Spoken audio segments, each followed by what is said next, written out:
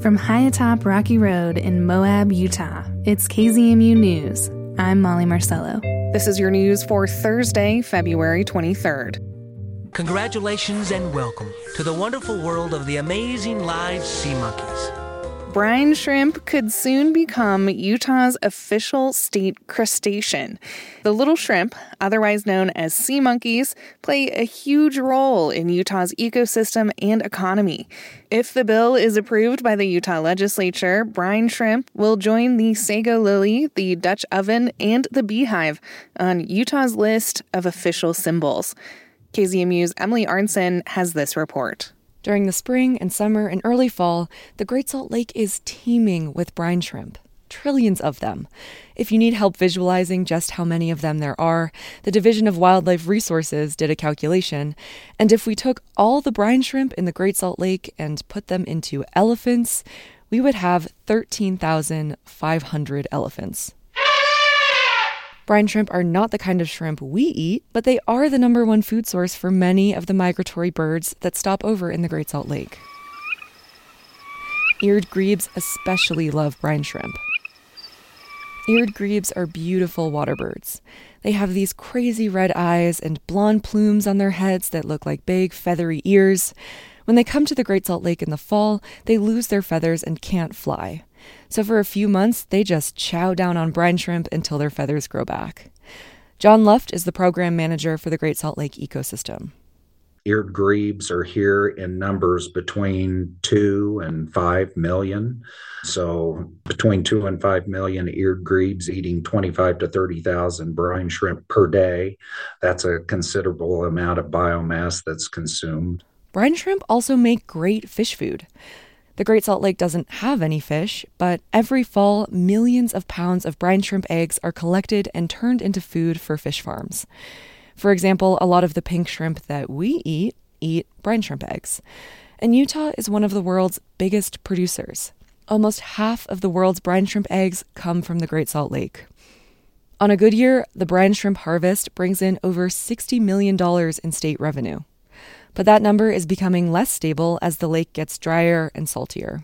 Brine shrimp are salt-loving shrimp, but there's kind of a happy medium as far as salinity is concerned. So between 12 and 16% is the most optimal salinity. And right now, we're probably at about 18%. We got as high as 19% over the winter here. Brine shrimp are tough animals. They've lived in the Great Salt Lake for over 600,000 years. And they can survive in space. Millions of brine shrimp eggs from the Great Salt Lake went up in the Apollo missions in the 1970s.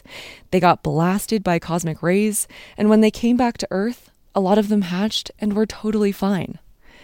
But even though they're hardy, House Representative Rosemary Lesser says they're still worth protecting, especially because the health of the brine shrimp reflects the health of the Great Salt Lake. That's why she's sponsoring the bill to make them our state crustacean. At a hearing last week, she brought a group of students to the Capitol to speak on their behalf. We're doing this because we would like to bring more attention to the brine shrimp and the Great Salt Lake. It is estimated that they won't be able to survive in the Great Salt Lake if we don't do something about it.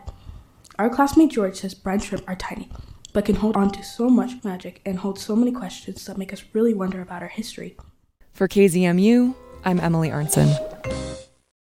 Lawmakers across the West are debating bills that target health care for young transgender people. One of them passed last month in Utah.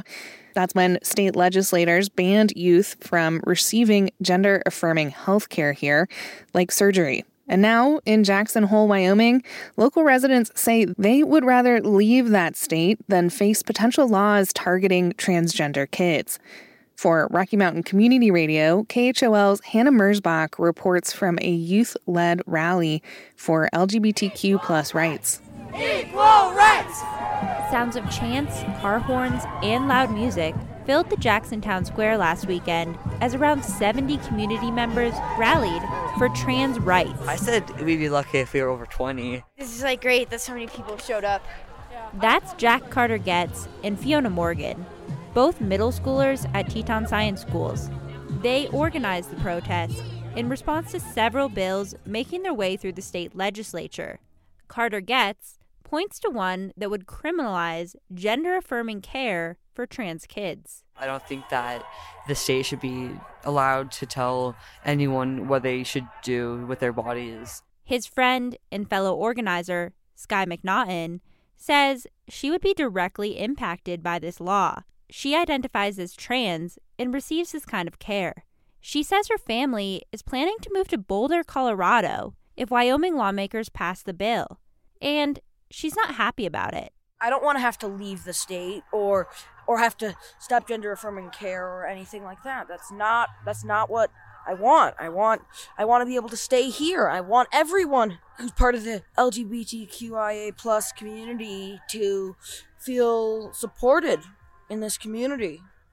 The bill would make it so anyone helping a minor transition is guilty of child abuse, a felony that could come with up to 10 years in prison.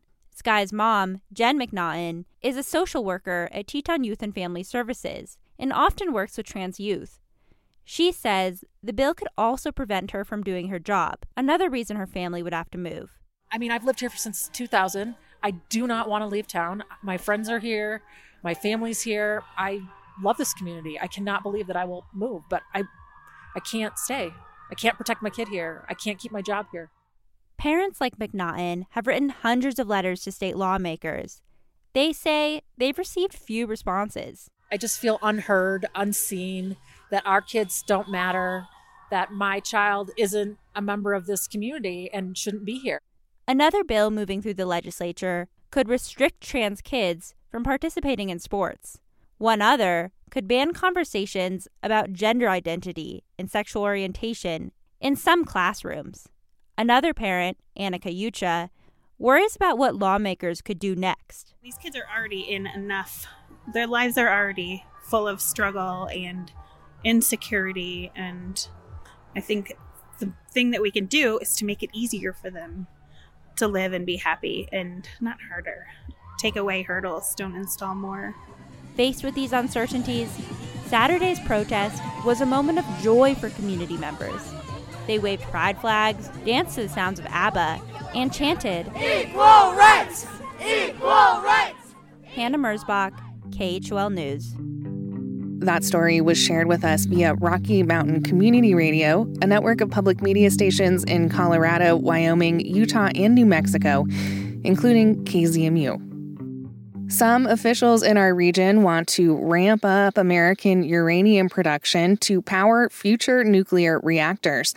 Will Walkie, with our partners at the Mountain West News Bureau, reports. Energy companies have dug thousands of uranium mines in the West, but today just a handful are in operation. Nuclear power produces zero carbon emissions, and it generates about 20% of America's electricity, more than wind, solar, and hydropower combined. That's why some officials want to ramp up national uranium supply chains so the U.S. can rely less on imports from countries like Russia. Wyoming Senator John Barrasso spoke at a recent committee hearing. It's a disgrace that we don't have the capability to fuel our own nuclear reactors. But ramping up local mining is concerning for many Mountain West residents, particularly indigenous communities. Previous nuclear activity in the region has led to health problems in nearby towns and polluted sacred cultural sites. Tribal and environmental advocates say scientists need to study potential impacts to communities before diving head-on into another energy rush. For the Mountain West News Bureau, I'm Will Walkie.